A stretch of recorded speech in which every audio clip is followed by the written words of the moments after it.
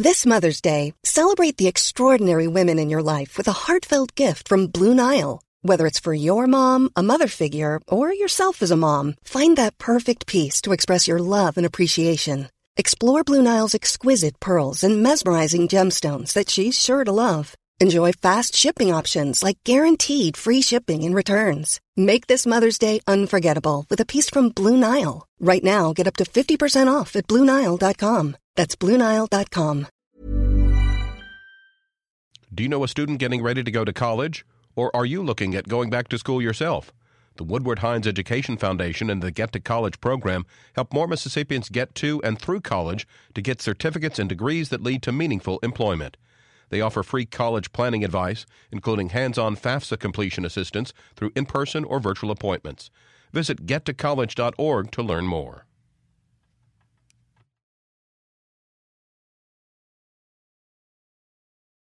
Good morning. It's 8:30 on June 29th. I'm Desiree Frazier. This is Mississippi Edition on MPB Think Radio. On today's show, one Republican incumbent is unseated during yesterday's runoff, while another bounces back to secure the party's nomination. State lawmakers said they'd step up to support women and children if Roe v. Wade fell. Are they ready to keep that promise? Then the story of the Choctaws and the Civil War. This is Mississippi Edition on MPB Think Radio. Mississippi's 4th Congressional District will have someone new representing them in Washington for the first time since 2011. Republican Stephen Palazzo lost his effort to retain the seat he has held for 6 terms. Jackson County Sheriff Mike Ezell, who emerged from a pack of challengers in the initial primary, defeated Palazzo in yesterday's runoff. Ezell was one of 6 other candidates trying to win the seat from the incumbent during the initial party primary June 7th. He secured a spot in the runoff by earning the second highest vote tally, then used the unified support of the other challengers to garner more than 53% of the vote yesterday. He will face Democratic candidate Johnny Dupree and Libertarian candidate Alden Patrick Johnson in November's election. In Mississippi's 3rd District, 2-term incumbent Michael Guest bounced back to defeat challenger Michael Cassidy. 3 weeks ago, Guest's primary night ended with him looking up at the former Navy pilot in the final vote tally. But when the dust settled last night, Guest secured 2/3 of the electorate to win the nomination. He will face Democrat Sherwoski Young in the general. And the race to determine who will go head-to-head with Congressman Benny Thompson in the 2nd District is settled. Military veteran Brian Flowers defeated fellow veteran Ronald Eller during yesterday's Republican runoff. Thompson is chairman of the House Homeland Security Committee and head of a committee investigating the January 6th attack on the U.S. Capitol. Flowers lost to Thompson in 2020 and now says Thompson is trying to intimidate American patriots. To see results from yesterday's elections, visit mpbonline.org. Coming up, state lawmakers said they'd step up to support women and children if Roe v. Wade fell. Are they ready to keep that promise? This is Mississippi Edition on MPB Think Radio. I'm Josie Bidwell, nurse practitioner and associate professor of preventive medicine at the University of Mississippi Medical Center. On Southern Remedy Healthy and Fit, there's information you can use to help maintain a healthy lifestyle. Just search for Southern Remedy on your favorite podcasting app.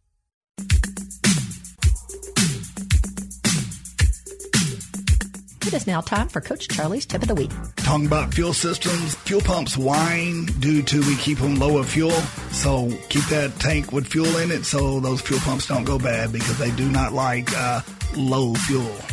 Listen to AutoCorrect Thursdays at 10 a.m., Saturdays at 11 a.m., or anytime on the MPB Public Media app.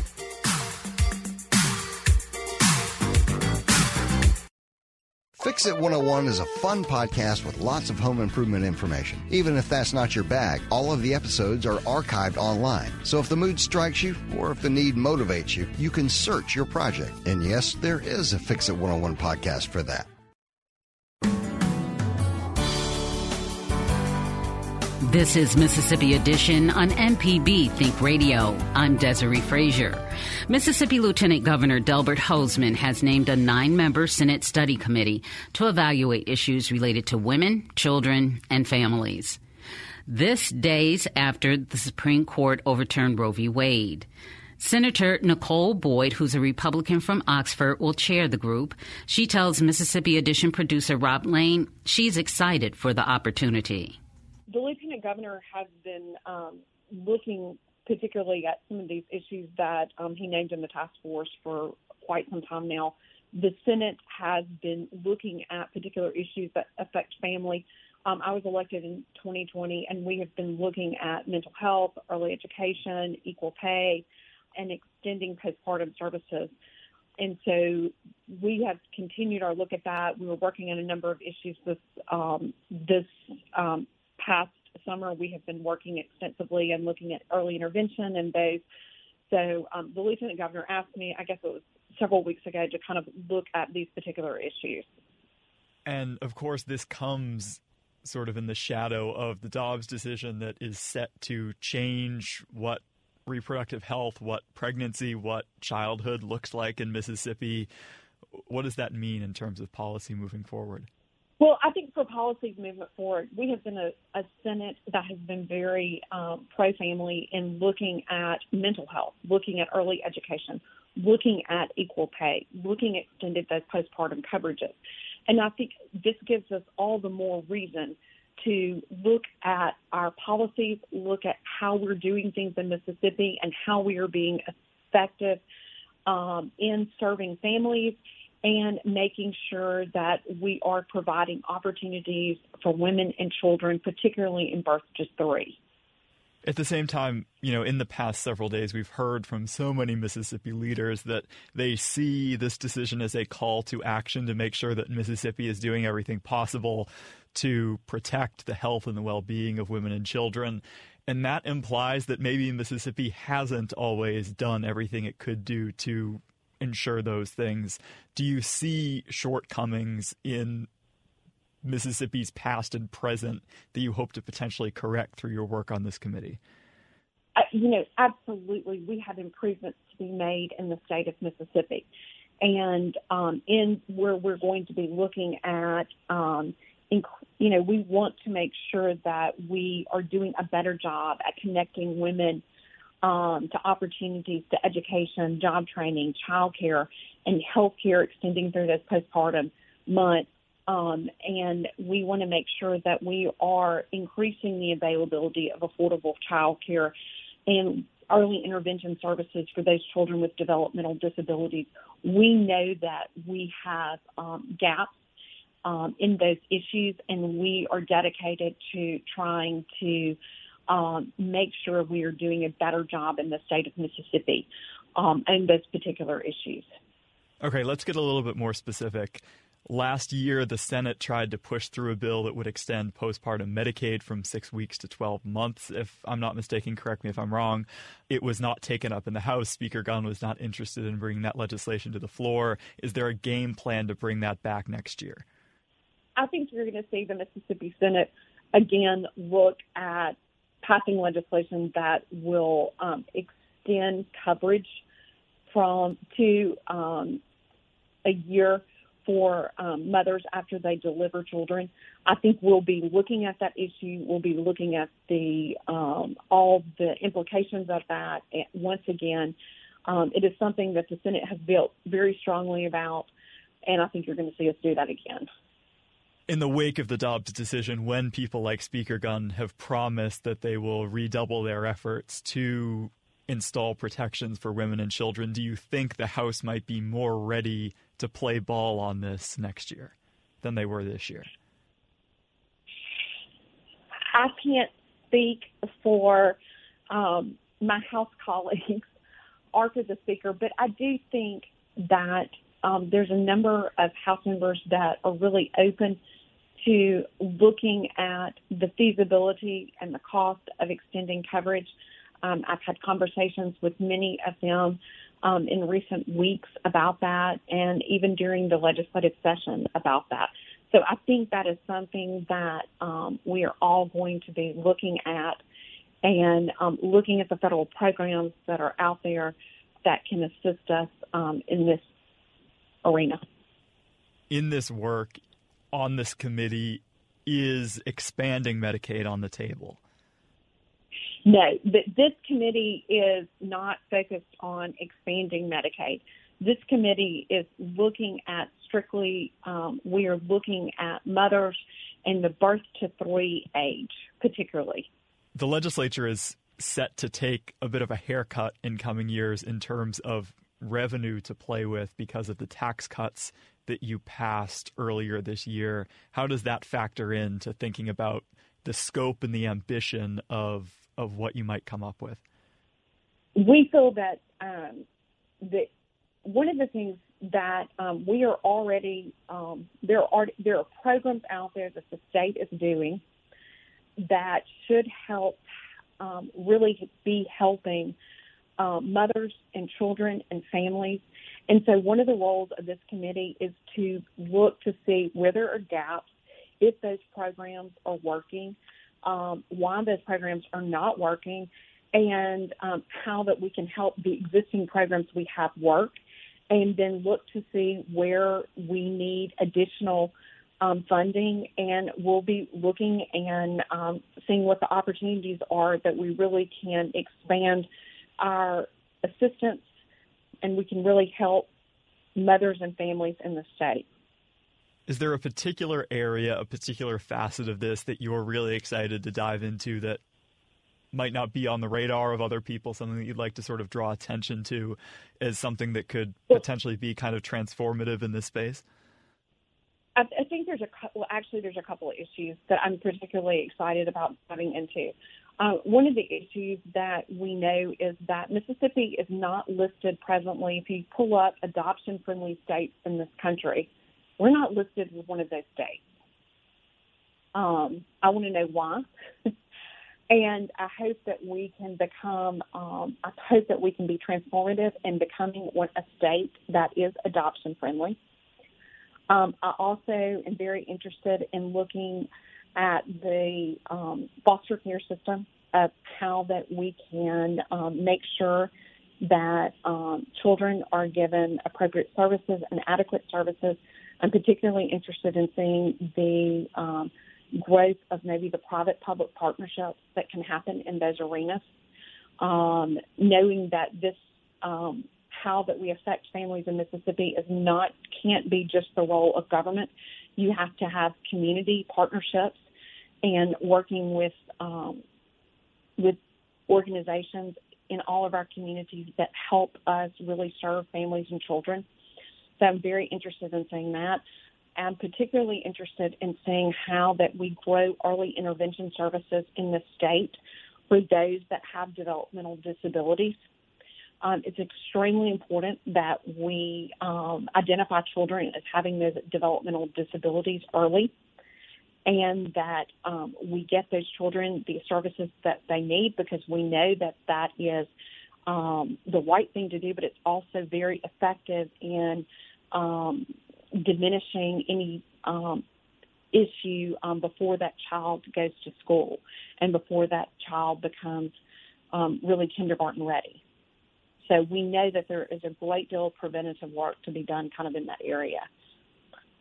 Additionally, I want to make sure that we are connecting.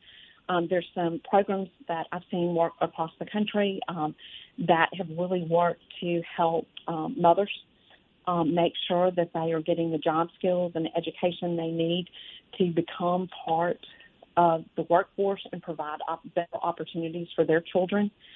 And I want to see what we can do to strengthen the programs that we're offering here in Mississippi in that area.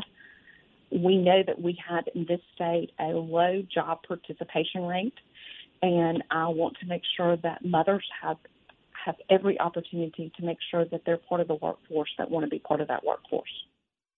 That's Republican State Senator Nicole Boyd of Oxford. Coming up, the story of the Choctaws and the Civil War. This is Mississippi Edition on MPB Think Radio. I'm Dr. Jimmy Stewart, professor of pediatrics and internal medicine at the University of Mississippi Medical Center, and this is a Southern Remedy Health Minute.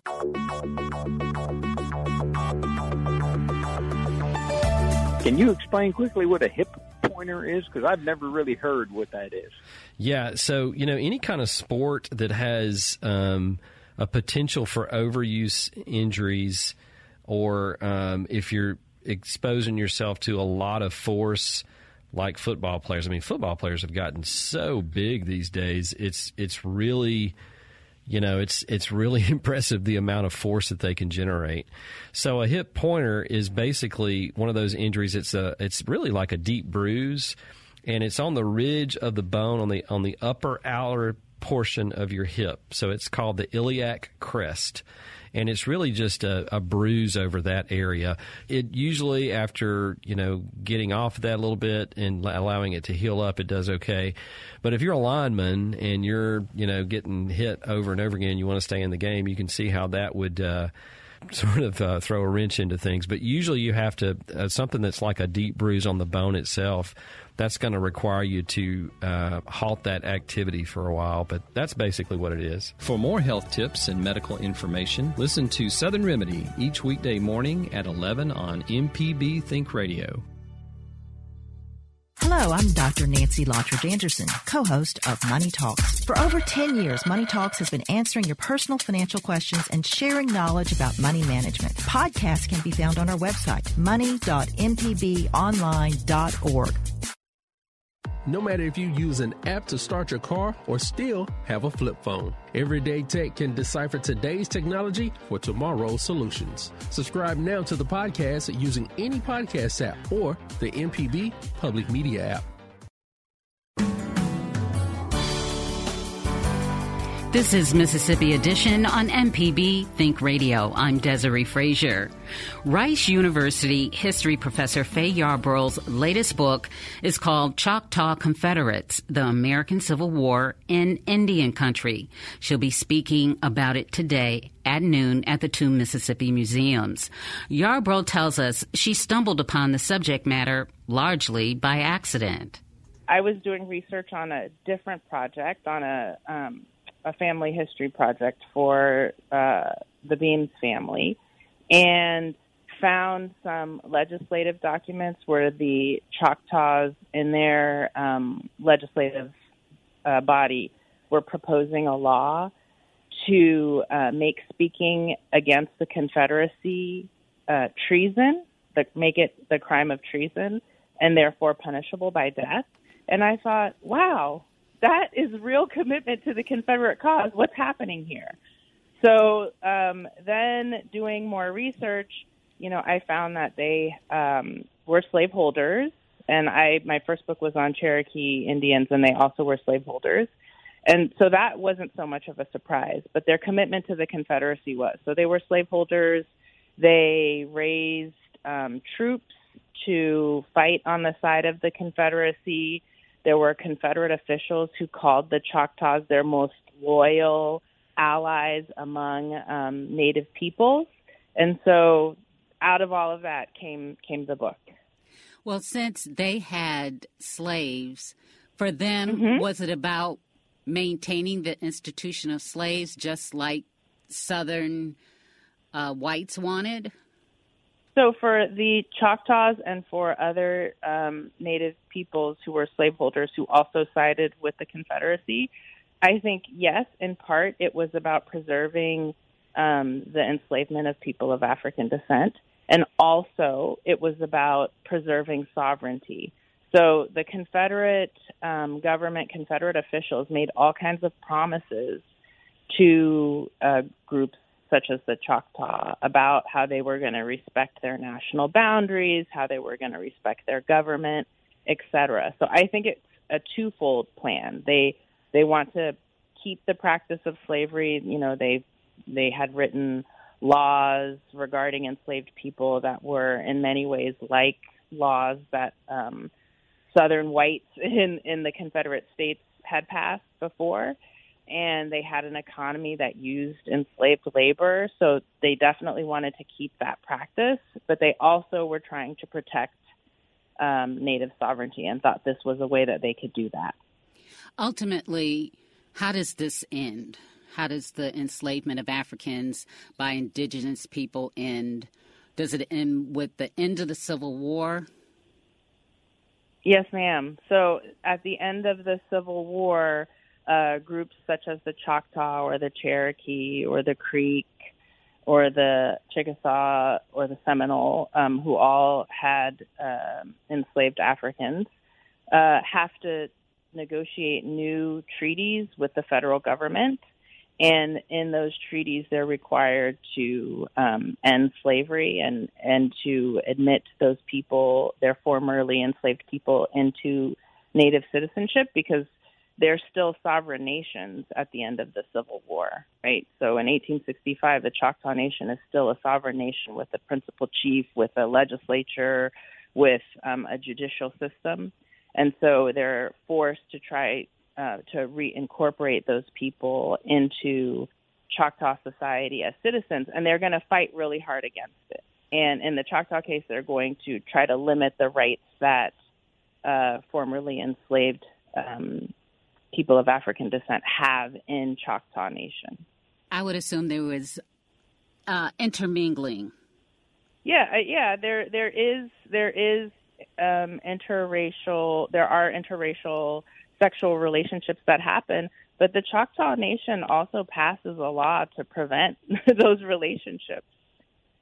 So the idea, I think a lot of folks want there to be this allyship, this alliance together, but the Choctaws pass laws to prevent interracial sexual relationships between Choctaws and enslaved people of African descent.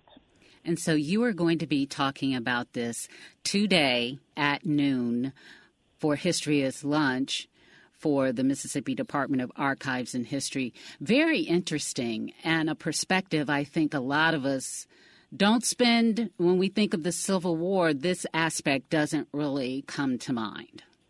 Well, that is exactly what I'm happy to hear, because part of what I argue is that we should think about these other aspects, and that even though people write lots and lots of books about the Civil War, there are still parts of the Civil War that haven't been explored and aspects that most of us aren't familiar with. So I hope this is an opportunity to share a little bit of that history with the audience at the archive. And just one quick question. Were there Sure. Native Americans fighting with Union soldiers? There were. So, for instance, in the Cherokee Nation, they split. They officially ally with the Confederacy, but they also internally have kind of a civil war, which actually has ties to removal. I mean, the political divisions have ties to removal, but some of the Cherokees go and fight alongside the Union, go fight with the Union soldiers. The Choctaws are really interesting because they're pretty unified and committed in their allegiance to the Confederacy. Like the Confederate officials say, these of all of the natives in Indian Territory, the Choctaws are our most faithful allies, and the Choctaws seem to behave in a really unified manner towards in their alliance with the Confederacy. But yes, there are Native people who fight with the Union Army. I see. Well, thank you so much. It's been a pleasure to speak with you, Faye Yarbrough, a professor of history and associate dean of humanities for undergraduate programs and special projects at Rice University. Thank you again for this fascinating discussion. Thank you for having me. I appreciate it. This has been Mississippi Edition on MPB Think Radio.